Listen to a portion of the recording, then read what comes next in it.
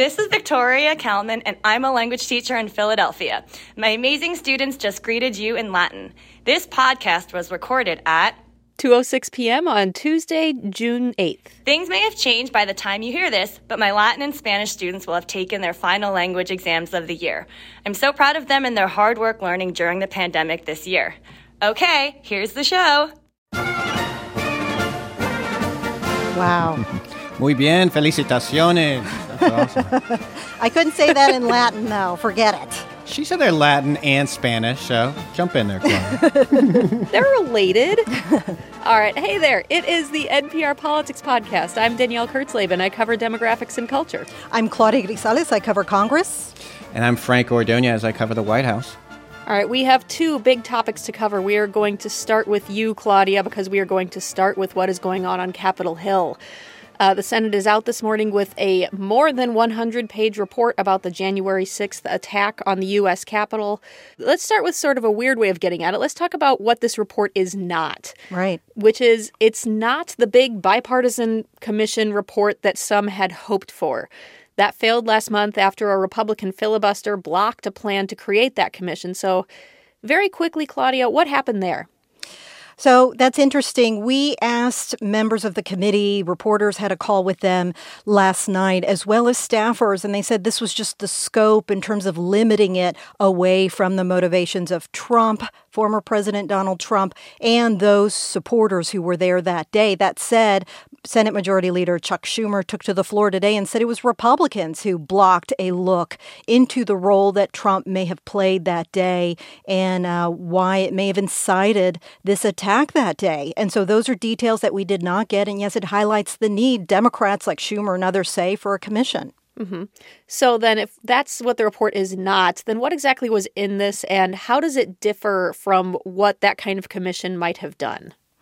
So in terms of how it would differ, it doesn't have that bipartisan subpoena power that is a game changer when it comes to these probes. For example, the Justice and Homeland Security Departments only provided partial answers to all of the committee's inquiries. So that in and of itself is an example of the limits they face. That said, they did find more details about the alarming clues that police and other agencies had before January 6th, much before in some cases.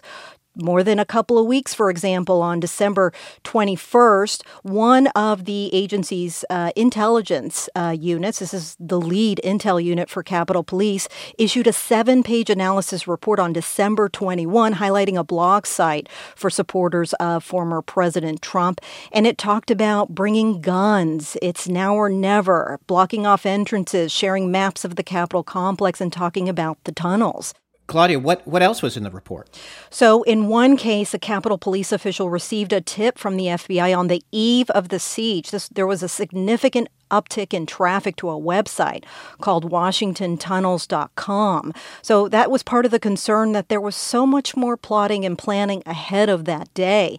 But at the same time, the Capitol Police issued a statement today acknowledging improvements must be made, but also highlighting the fact that the FBI nor Homeland Security issued a threat analysis report or bulletin elevating these kind of concerns.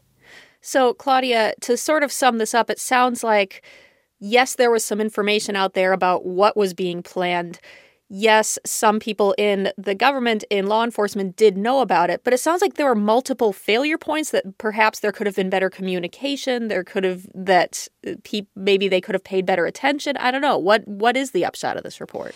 Yeah, this report basically gives us a fuller picture, the best bipartisan investigation to date, if you will, of what happened that day and the multiple levels of failures, whether it comes to leadership failures for Capitol Police, whether it comes to communication issues of alerts that were not relayed to those who were trapped in the Capitol that day, to the treatment of officers and the lack of communication and lack of equipment that they had that day, to these intelligence failures that we see all around, from the FBI to Capitol Police and how that was mishandled, to the response, that delay in that response with the National Guard. It just one upon another is stacked in terms of all the weaknesses that were exposed that day.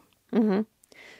Before we move on, let's look ahead to the future. As you reported on this report, one of the senators involved in releasing it, Democrat Amy Klobuchar from Minnesota, She said, quote, "This is the beginning of what I believe needs to be intense oversight of what's going on here. All of these things we raised will be the subject of questions." So, should we expect more investigations into January 6th? Should we expect meaningful changes to come from this report as well?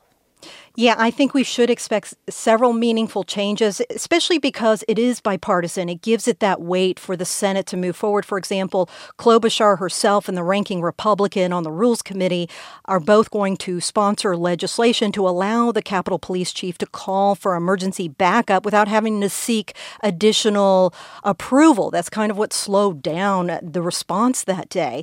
Also, this could provide the foundation for a security supplemental funding measure that would bolster Capitol Police. The House passed their own version, a $1.9 billion proposal, but the Senate has yet to respond. They're going to use this to jumpstart those talks and potentially come to an agreement. Meanwhile, House Democrats such as Benny Thompson, this is the chairman of the House Homeland Security Committee, said that he agrees with House Speaker Nancy Pelosi that if no progress is made on the commission, the House should act with their own bipartisan investigation. This could be a select committee or additional probes in the House. You know, Claudia, I mean, it makes me think back to 9/11 and the commission report that came out of there. I mean, the politics are just so different today. I mean, what do you make of that, and what has changed? Well, it is a reminder of how high these partisan tensions are on Capitol Hill in the wake of the Trump presidency. But at the same time, that 9/11 commission wasn't put together until about a year after that attack. And their report was not issued until about 3 years after the attack. So they are trying to move a lot quicker here. So there is the possibility there could be a meeting of the minds later. The Senate only fell a few votes short to passing that commission. And Schumer says he wants to try again. So it's possible we could see another attempt at this. All right, well, we're going to leave it there and we're going to take a quick break. And when we get back, we will talk about Joe Biden's first foreign trip as president. What happens to police officers who get caught stealing, lying, or tampering with evidence? Each week, we open up an internal affairs investigation that used to be secret to find out how well the police themselves. Listen to On Our Watch, a podcast from NPR and KQED. And we are back, and we are talking Eurotrip, Joe Biden edition. not the 2004 movie that we all know and love. No. That's where my mind goes. No, this is the first international trip of Joe Biden's presidency. And Franco, you have been reporting on this. You reported for NPR.org. He has a really packed schedule. He's going to Brussels, the UK. What all is he trying to accomplish with this trip? Yeah, a lot. I mean, this is the first time that world leaders are getting together in the same room since the beginning of the pandemic. Biden says he wants, the G7 countries, the group of 7 countries that are meeting in the UK, to share more COVID vaccines with poorer countries. But, there's really so much to talk about as they really try to, chart a way out of an economic hit from the pandemic, distributing these vaccines, Iran, Afghanistan, and he wants to get allies on his side in terms of, kind of confronting China and Russia. I've seen some reporting of European officials talking about their excitement over having Biden as a partner after Trump, Biden being more interested in multilateralism than Trump was. But a thing that I always wonder around these trips is, don't Europeans have whiplash from dealing with the U.S., given that every successive president has their own agenda, their own feelings about climate change, international trade, the Paris deal, the Iran deal, etc. And how does that end up playing out in these trips when presidents take them? That's right. I mean, it really is. I mean, it causes a lot of concern. I mean, European leaders see and understand how divided the country is right now, the United States, that is. And it's not just, it's not just Trump. It's not just the personality of Trump. But, they know that there's tens of millions of people who voted for Trump. And Biden, also acknowledged the concerns that European leaders have as well. In his joint address to Congress, he said he had spoken with dozens of leaders, and he said the biggest thing that they said to him was, "Great, America is back, but for how long?" So, this is a huge test for the administration to show that they have some staying power. Now, Jake Sullivan, he's the White House National Security Advisor. He said yesterday that basically America can lead by example. It can rally others by showing how successful it can be on key issues such as the pandemic, climate change, the economy. But, these leaders are watching the polls. They will be watching the midterms, and they want to know whether Biden can succeed or not. Because ultimately, they don't know whether he'll be around in 4 years or who will be around in 4 years. So, Franco, can you talk a little bit about the reception Biden could have during this trip?